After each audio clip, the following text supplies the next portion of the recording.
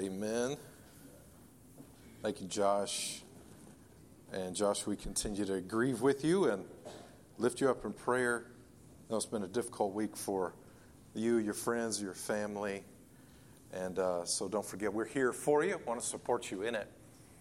One thing I do know about that situation, about Cody's passing, is that the gospel was faithfully preached on Thursday evening. And in that I rejoice. Cody knew the gospel.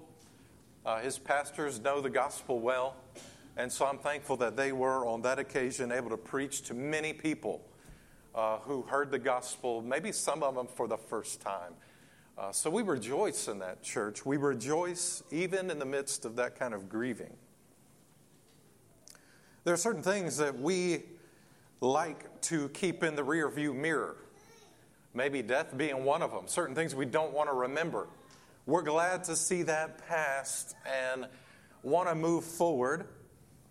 I think about the pandemic and how we're coming to what seems to be the concluding days of the pandemic. And I'm glad to see a lot of that stuff in the rear view. I figured I could get a better response than that. Our lives have been turned upside down by a pandemic, especially as a church. And I, for one, am excited to see it passing. I'm excited to see canceled services passing. I'm excited to see the hassles of doing online stuff passing. And I hope we never see days like that again. In the rear view, we're glad to put in the rear view and leave them behind. There are also some things we want to look in the rear view and make sure we still remember. And so today I want to take a good look where we've been. We are this morning returning to a series in the book of Jeremiah. And by the way, as you hear a couple of kids making noise, on fifth Sundays, we're going to have no nursery, just to give people a break. So just a heads up there, if it's a fifth Sunday, we'll have some noisy children. Just bear with them.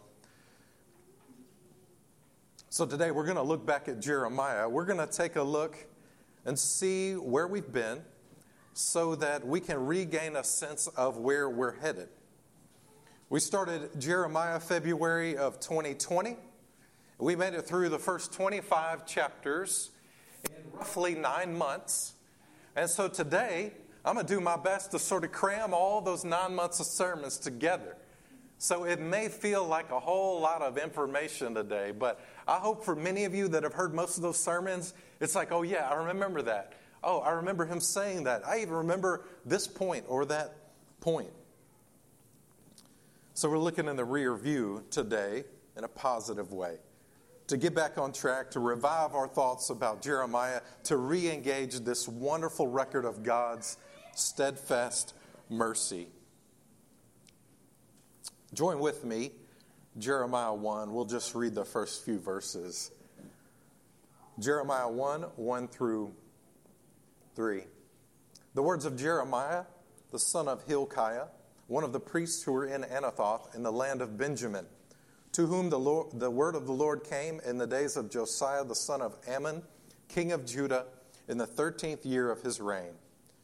It came also in the days of Jehoiakim, the son of Josiah, king of Judah, and until the end of the 11th year of Zedekiah, the son of Josiah, king of Judah, until the captivity of Jerusalem in the 5th month. Let's pray once more. Father, help us as we engage your word today to know you, to enjoy you, to see Christ, to be reminded of all your goodness and faithfulness toward us when we do not deserve it. Father, we're thankful today that we can open the word and think again on Jesus, who took our sin and shame at the cross, dying, being buried. He rose again, and in him we celebrate our victory today. Father, we love you. We pray this in Jesus' name. Amen. So today is a reintroduction to Jeremiah. And maybe you remember, however many months ago it was, 16 months, 17 months ago, we started this series with me telling you that you would love studying Jeremiah for a few reasons. Number one was Jeremiah's raw words. And I hope you recall some of those things he said, like, When you're reading the Bible and you get to a book like Jeremiah and you see the kind of things he prays, it's like, wow. Like, I didn't know folks did this.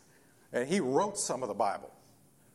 His raw words to me are refreshing because when I get into the depths of my sin and conflict and struggling, I'm not trying to just say all the right things, the nice things to God or to others. If you're like me, if you're sincerely hurting, then you want to be able to pour it out to God. That's what Jeremiah did. Jeremiah's raw words. I think if you're anything like me, you love to see you're not alone in that. But also we see God's life-giving word. At every point, the people of Judah were sinning against God, and he maintained his faithfulness even while he was disciplining them, and gives them the hope of the promise that he made to them, the covenant that he made with them. So Jeremiah's raw words, God's life-giving word, and then thirdly, our desperate need. Our desperate need. We see our own ways clearly in the pages of Jeremiah. Not that we are like Jeremiah, but that we are like the faithless people, the rebellious people of Judah. In all God's responses, from his anger to his steadfast love, from his discipline to the glimpses of hope, from total destruction to the promises of restoration, God maintains his covenant with his people, with us believers. We celebrate this today. I just want to remind you of the way that we themed the whole series, the book, in fact. God's covenant carries consequences that bring a remedy for the good of the remnant. God's covenant carries consequences that bring a remedy for the good of the remnant. We established this on the very first sermon back in February of last year. So Jeremiah, by way of review, Jeremiah was called to speak on God's behalf to a people who were headed for a definite collapse. All the under-the-surface sin of God's people was doing irreparable damage, and the only way to remedy the problem was to bring about a captivity. And I want to be clear, historically, this was the Babylonian captivity. Officially, 586 BC, the people of Judah, most of them transported from their homeland, and they were transported to Babylon to become captive for 70 some odd years. So the Babylonian captivity illustrates for us the captivity of sin. Even before they were transported from their land, Judah was enslaved to sin. Everything looked good on the outside. Josiah had made some reforms, you remember. Everything looked pretty good. Hey, we're doing well. God is blessing. Nothing is wrong. Nobody's attacking. They look like they're being faithful to God. But under the surface, as Jeremiah was prophesying, there were things that were not being dealt with. And so the captivity only made it undeniable and ultimately produced a remnant after generations that were renewed in faith and in their devotion to the one true God. So as we walk through this, I'm going to be flipping pages. I don't expect you to follow. If you're taking notes, I would just write down these references if you want to review it at some point. But I liken today, in my mind, to skipping rocks, okay? So if we can say we've sort of made it halfway across the pond in Jeremiah, and now we're looking back at the shore, we're looking back at where we've been, and we're skipping rocks. So I'm giving you basically 7 skips of the rock today. 7 skips through the first half of Jeremiah. First off, I want to show you Jeremiah showed us the end of ourselves. Jeremiah showed us the end of ourselves. And this comes from chapter 4 and 5. Really, on behalf of God, Jeremiah brings us to the end of ourselves to show us our own brokenness, our own hopelessness, but also to get us to embrace God's perspective in the matter. I want to read chapter 4, verses 13 through 18. Behold, he comes up like clouds, his chariots like a whirlwind, his horses are swifter than eagles. Woe to us, for we are ruined. O Jerusalem, wash your heart from evil, that you may be saved. How long shall your wicked thoughts lodge within you? For a voice declares from Dan and proclaims trouble from Mount Ephraim. Warn the nations that he is coming. Announce to Jerusalem, besiegers come from a distant land. They shout against the cities of Judah. Like keepers of a field, they are against her all around, because she has rebelled against me, declares the Lord. Verse 18, your ways and your deeds have brought this upon you. This is your doom, and it is bitter. It has reached your very heart. So we get some of this language about coming captivity that is coming from Babylon, but is coming by the hand of God. And he shows us what we have done to incur this captivity. In these verses, he talks about our evil hearts. 17:9 says the heart is deceitful above all things, desperately sick. Who can know it? So the source of who we are, do y'all see this? The source of who we are is corrupted with the poison of sin. We're bent to sin. Just this week, we did a brief little trip, spent some time with my in-laws, and in the morning, we're getting ready for breakfast, and they start cooking, and all of a sudden, there's this horrid smell, terrible smell. And so, like, everybody in the family is like walking around, sniffing, and trying to locate the source of the smell. We're thinking, if it's not like raw sewage, then it's got to be something really bad, like waste of some kind, trash of some kind.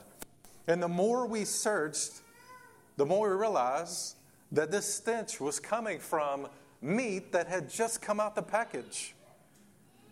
The meat had gone bad.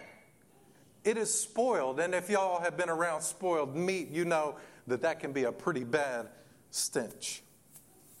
So it wasn't the trash, it wasn't what we expected it to be. It was coming from the supposedly good food. It was coming from the source. That's how it is with us. We oftentimes, as human beings, we don't recognize what is in our hearts. And when we get a glimpse of that, according to God's word, we see, man, the stench all along has been me. It's been me. He shows us our evil hearts. He shows us our wicked thoughts. The evidence of that corruption that we just talked about is plastered all over the human mind. If we could flip through the picture book of your thoughts and my thoughts just this week, we could escape nothing of our corruption. Evil hearts, wicked thoughts, and then he says rebellious deeds. Over and over again, Jeremiah is showing us the end of ourselves. If this is the way you want to go, this is where you will end up. Your rebellious deeds will manifest. This is what James calls giving birth to sin. God says those sinful deeds have brought about this judgment. He says it's reached your very heart. The rebellion is a cycle. You see how it works? You can track this in your own lives. It's a cycle. Sin always gets a little easier the next time. The next time comes, and you're a little more comfortable. You're a little more okay with it. You're a little more invested in it.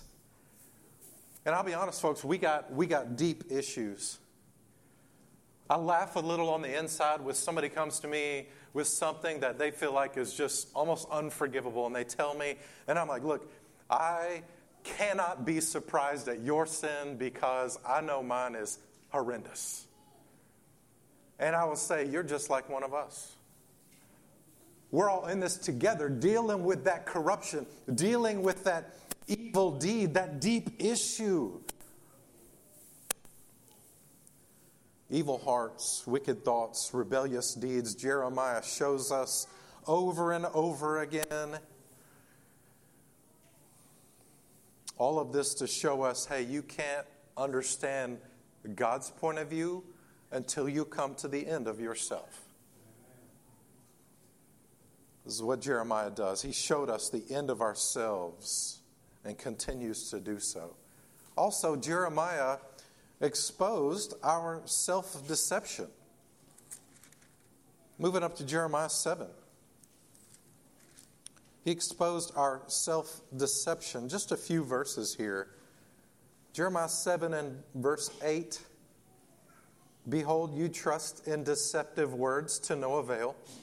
Will you steal, murder, commit adultery, swear falsely, make offerings to Baal, and go after other gods that you have not known, and then come and stand before me in this house, the temple, which is called by my name, and say, we are delivered, only to go on doing all these abominations?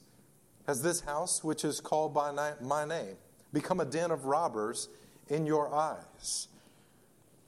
Behold, I myself have seen it, declares the Lord.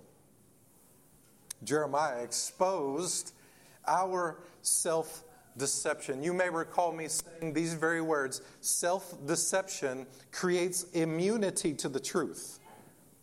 But honesty creates sensitivity to the truth.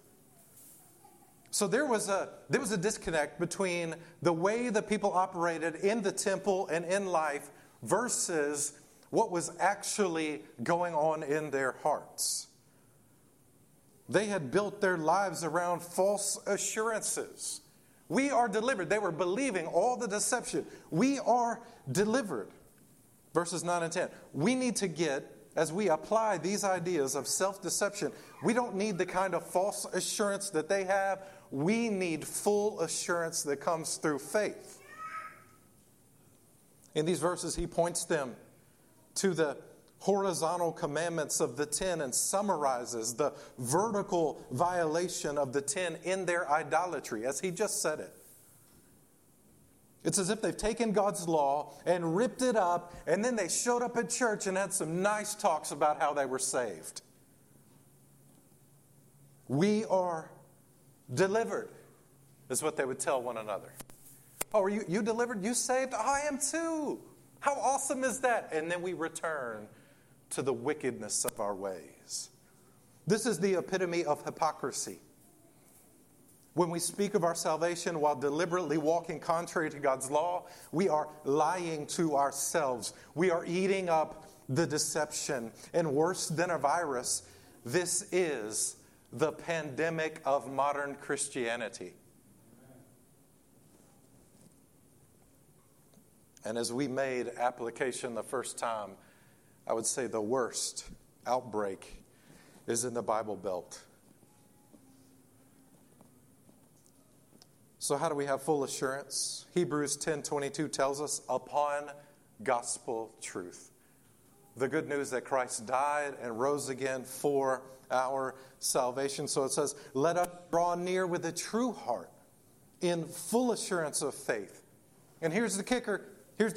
With our hearts sprinkled clean from an evil conscience and our bodies washed with pure water. You get both the sanctification or the consecration of serving God and the benefit of not living with the weight of guilt and shame. So if you're a believer in the Lord Jesus and your life is characterized by guilt and shame, you're not embracing the promises and you're believing a lie. But if you're not a believer and you're living with guilt and shame, you need Jesus. He's the only way that your conscience will be relieved. We need this full assurance, but we cannot deceive ourselves as they did. There was a false assurance. They also assessed themselves falsely. He says, has this house, which is called by my name, become a den of robbers in your eyes? They claimed the temple to be a place of safety amid invasion. They said, this is what it is. God said, this is what I made it for. You ever have those moments where, super embarrassing for me, but when words come out that all along you thought this is what they meant, and in reality this is what they meant? I recall one time, maybe one of the more embarrassing moments of my married life. And sometimes I hesitate to use words because I'm scared. I'm not sure I know what that means. I remember talking to my wife, and I said something about a relationship being plutonic. So in my mind, I suppose it was plutonic as in it was radioactive or something. Like some plutonium was involved. And then she laughs at me and corrects me and says, Matt, it's Platonic. Like the philosopher Plato. It's Platonic. It's purely spiritual, nothing physical. So there was the right way to understand it, and then there was my way, which I thought all along, and it was the wrong way. These people thought, hey, we're good in the temple because God has made this promise, but they did not address their sin. God looks upon their condition. While they think everything is all right, what was supposed to be a sanctuary for him was a den of robbers.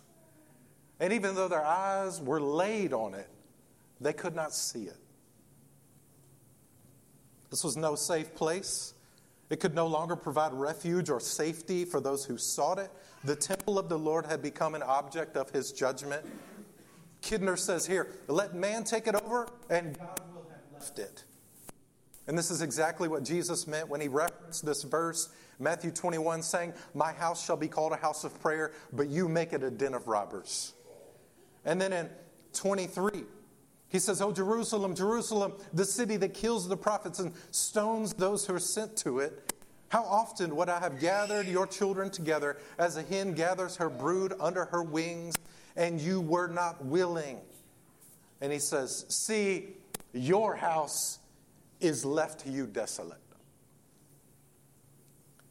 We've got to assess this self-deception correctly. So Jeremiah exposed our self-deception, and he continues to do so. Thirdly, Jeremiah taught us to lament. Chapter 8, verses 18 through 21.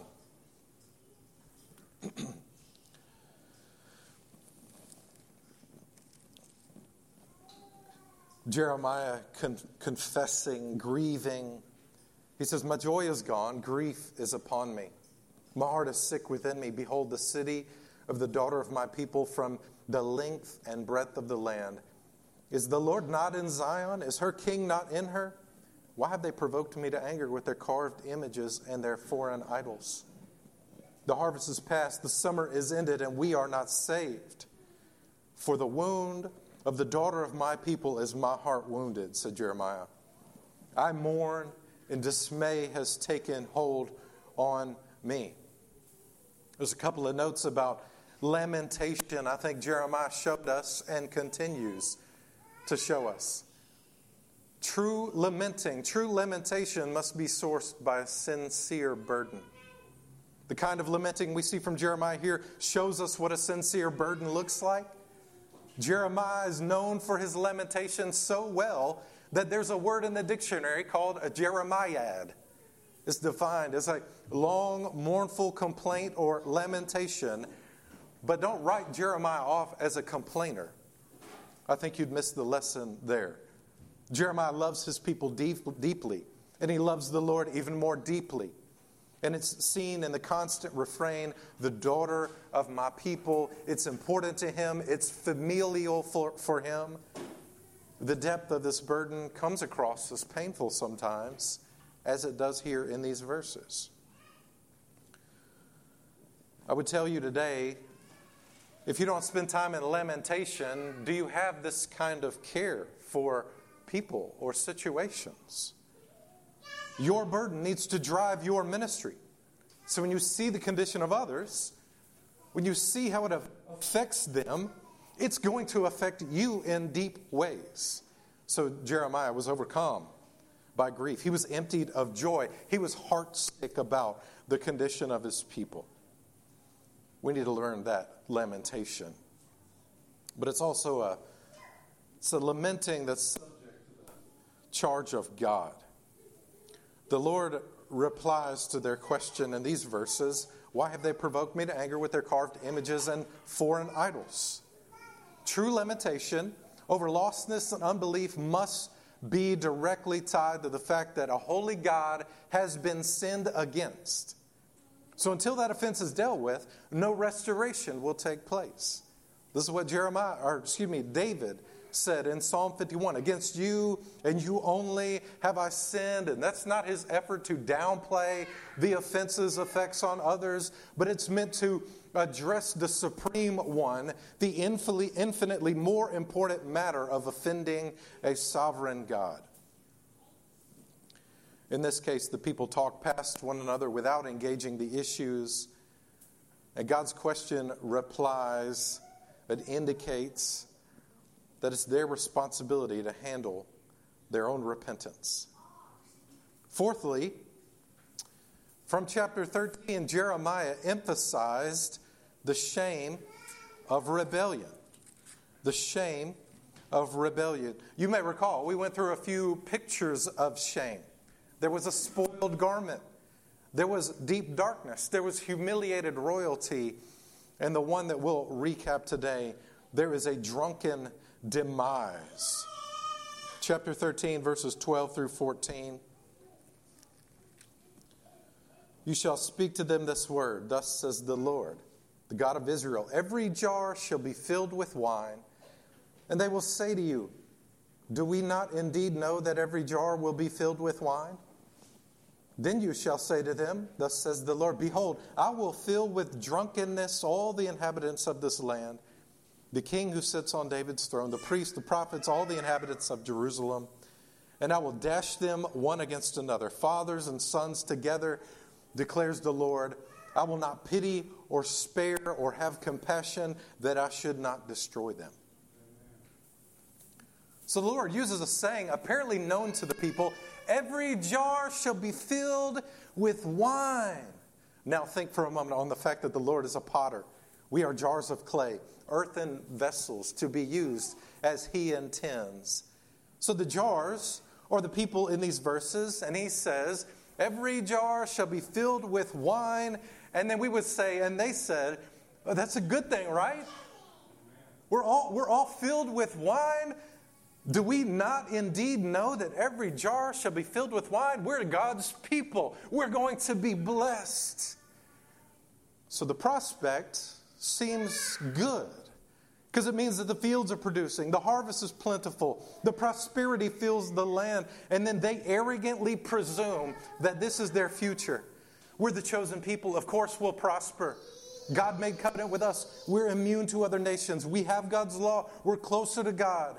Heritage, heroes, the holy city, of course will be filled with wine. And then God says, every person from the greatest to the least will be brought into a drunken stupor. And when they think that they are reaping the benefits of being God's people, they are actually approaching destruction. And I will dash them against one another, is what He says. I imagine most of us have witnessed this kind of drunken belligerence. There's nothing and no one that is safe. Destruction ensues, but a whole city of people in such a state. Is this not a clear commentary on our society? Is it not also a commentary on the condition of the people of God at times? We join factions, we separate, we devour those who we call brother and sister in Christ, but for what?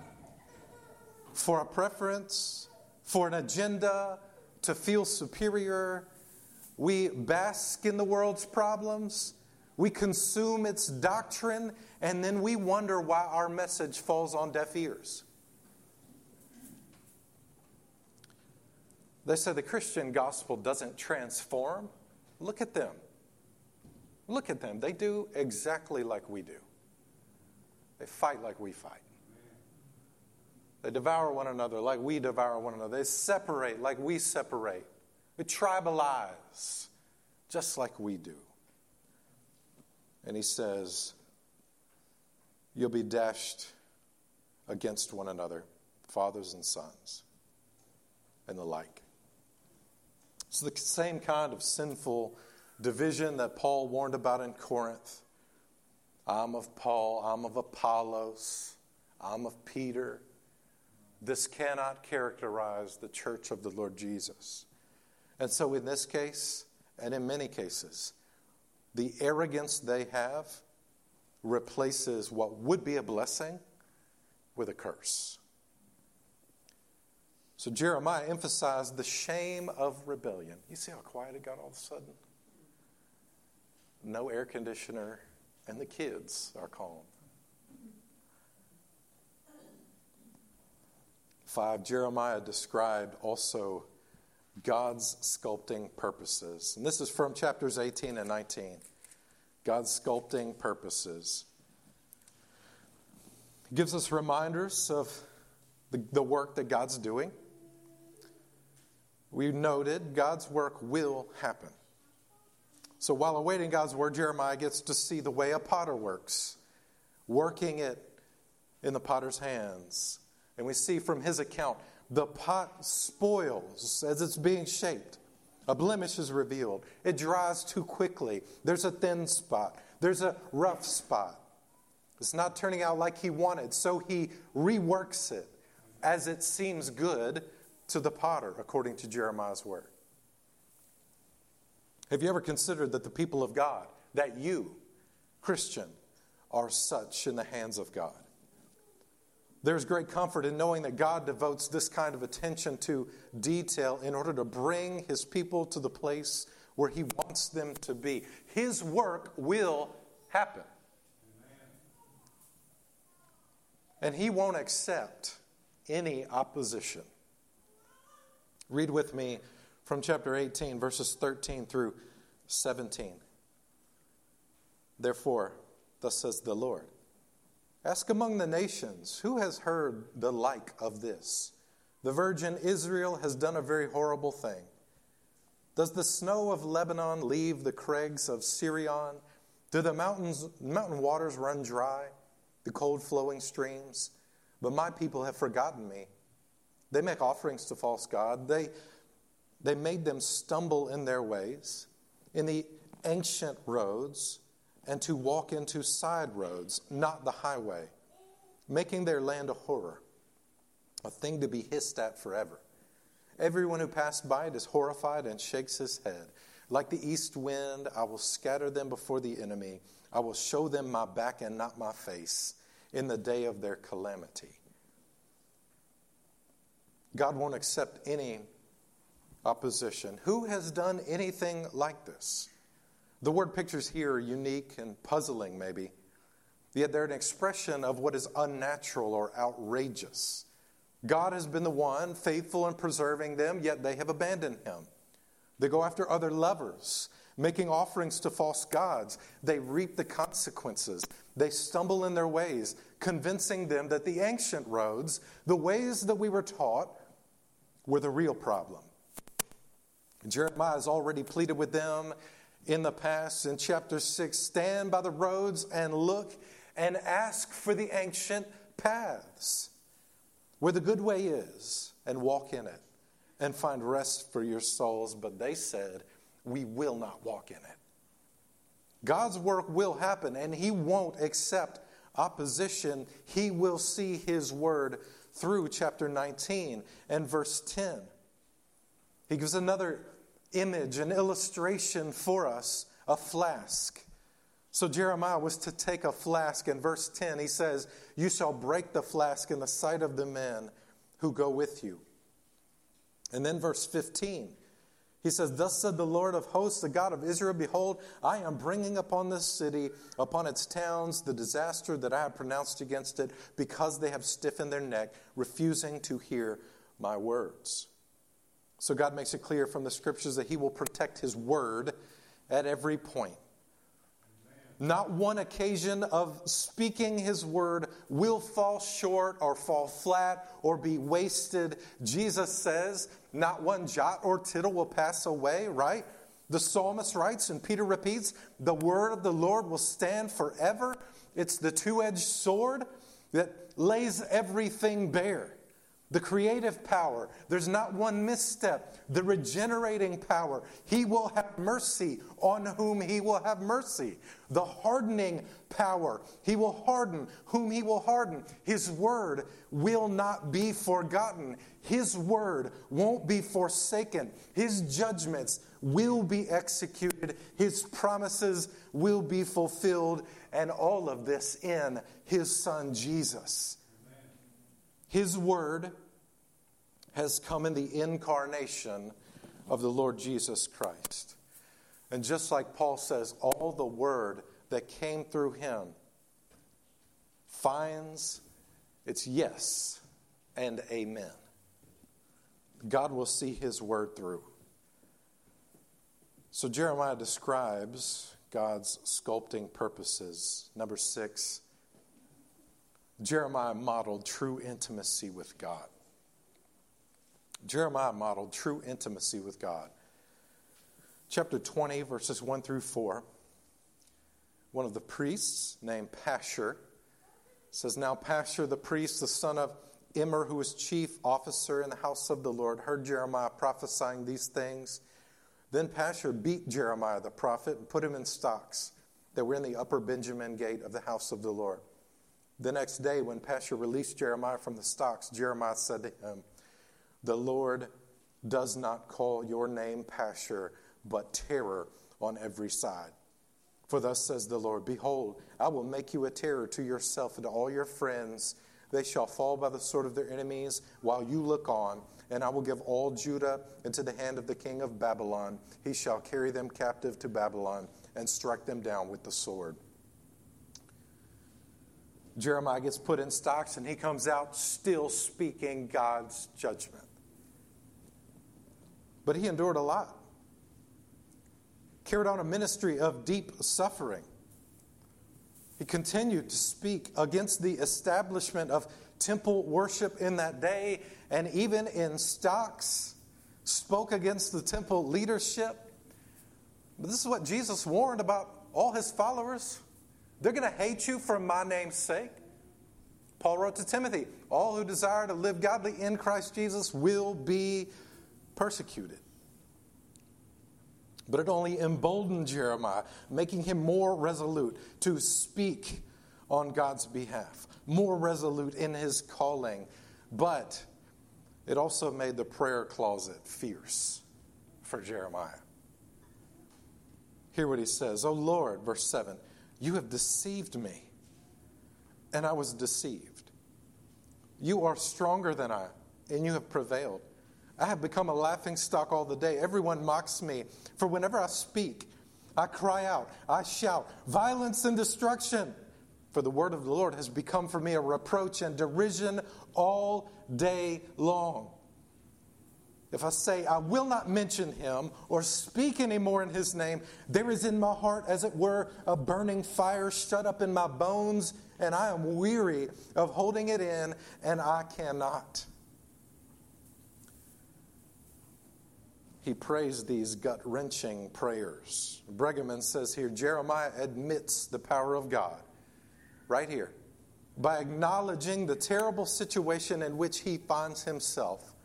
In his mind, prayers are the only way to handle this conflict. He says, ultimately, God is behind my suffering. This is God's doing. And it's reminiscent of Job 9. He says, if it's a contest of strength, behold, he is mighty. That is, God is mighty. If it's a matter of justice, who can summon him? So I'm telling you, I'm not saying Job or Jeremiah are right in what they were doing. I'm saying that they did it. And it led them to the conclusion that they must abide in him. So what I tell you, he already knows your thoughts. He already knows your thoughts. He already knows your sin better than you do. So why not go ahead and lay it bare before Him? Put it at His throne. A lot of Christians go through undesirable seasons, maybe even just minimal suffering, and they give God the silent treatment. They think, I'll just ignore it. I'm not going to think about it. Maybe find some worldly escape and hope that the season ends soon, all the while their spirit is emptied of joy. It's dying on the vine because they will not abide in Him. But to the one who wrestles with God in prayer, to the one who presses in the midst of pain, there is sweet relief in the remembrance of His promise. Verses 11 through 13, but the Lord is with me as a dread warrior. Therefore my persecutors will stumble. They will not overcome me. They will be greatly shamed, for they will not succeed. Their eternal dishonor will never be forgotten. O Lord of hosts, who tests the righteous, who sees the heart and the mind, let me see your vengeance upon them, for to you I have committed my cause. And verse 13, sing to the Lord, praise the Lord, for He has delivered the life of the needy from the hand of the evildoers. If you're going through something, don't just give up.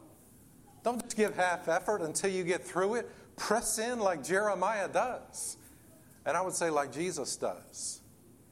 In that garden, when the weight of sin is upon him, he's being pressed to the point of bleeding through his pores.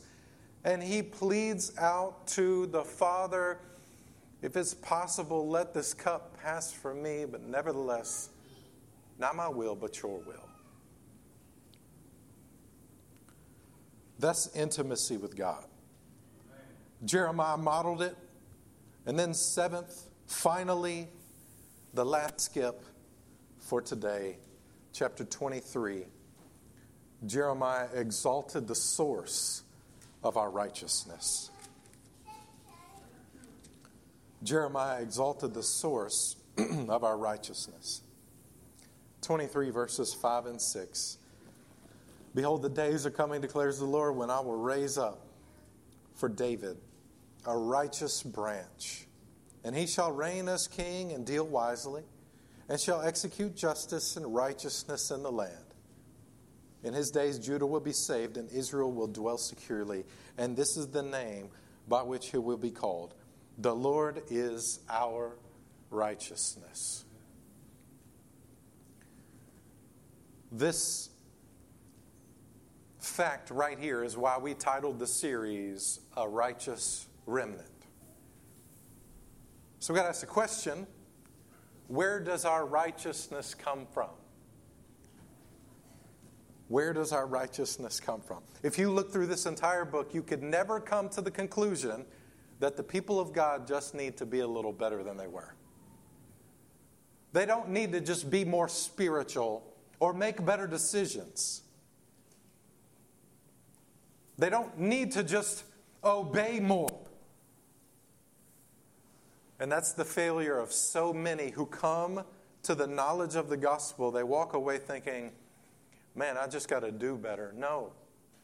The point of this book, the point of Scripture is to show you that you will never measure up to God's standard. And you are in desperate need of the Lord Jesus Christ. The only way that you can be made acceptable to God is that His righteous life be credited to your account and all your sin paid for at the cross. This is the essence of the gospel. So he says right here, from David's family tree, a righteous branch would emerge. I love this language. From the stump of Jesse, Isaiah 9. To the world, this branch may look like the tree from Charlie Brown Christmas. To the saints of God, this branch would be the tree under whose limbs many come and find shade and safety and relief. Amen. Do you remember what Jesus said about the kingdom of God? It's like that little seed, when it's planted and take root, produces branches. All the birds come and find their home there. This is the kingdom. If you're a Christian, this is where we live, in this tree, in this righteous branch. So when it comes time to enter God's throne room, the case cannot be made on your righteousness because you are a sinner deserving of punishment. The only case can be made on the righteousness of Jesus. The righteous branch reigns in wisdom, executes justice, bringing eternal salvation. He is our righteousness. In context here, this is a play on the king's name. The king's name is Zedekiah, which is the Lord is righteous. And so Jeremiah, when he speaks about the Lord, our righteousness, he's saying it's not just that he is righteous, but he gives us his righteousness. Romans 1:17, righteousness is revealed from faith to faith. The righteous shall live by faith. Romans 3:26, God justifies, that is, he makes righteous the one who has faith in Jesus. The righteousness of Jesus is given to us by faith, and we are forever secure in him. Who is there to condemn or accuse? No one. There is therefore now no condemnation. We have Jesus pleading his own blood and righteousness on our behalf. Jeremiah exalted the source of our righteousness, and he continues to do so. So as we conclude, I just want to give you some encouragement these days ahead. We're going to be returning to Jeremiah 26 next week. These next few chapters, Jeremiah is interestingly not going to be the one telling us the story. There's now a third party. It could possibly be Baruch, his scribe. But we're getting the story from a different perspective, the narrative from an onlooker. And we're going to approach chapter 29. Maybe you're familiar. 29 gives us a big dose of the hope that we need and helps us in some wonderful instructions for our daily lives now. So I hope that, if nothing else, you who have heard some of these sermons over the past, over February to October of 2020, hopefully you can revive your thoughts of Jeremiah. You can revive your study of Jeremiah. Jeremiah showed us the end of ourselves. He exposed our self-deception. He taught us to lament. He emphasized the shame of our rebellion. He described God's sculpting purposes, and he modeled true intimacy with God. But I would say most of all, he exalted and he continues to exalt the source of our righteousness, which is Jesus. So in response today, you may say, hey, all this time I thought I was just supposed to be a generally good person in order to go to heaven. Well, I'm telling you today that you're sorely mistaken and you're headed for hell apart from Jesus. Repent of sin, believe on Jesus, and the Bible says you will be saved. That's an open invitation. Anybody who believes, the Bible says, will be saved. Give your heart to him, give your life to him, let him run it, and your life will be headed toward God's perfect purposes in the kingdom of Christ. Maybe it's time to respond in repentance, believer, as we reopen this book. We reconsider our condition, reconsider what God purposes to do both in our salvation and in our discipline. Let's respond to the Word of God. Pray with me. Father, we are blessed to open your Word again, blessed to hear the name of Jesus again.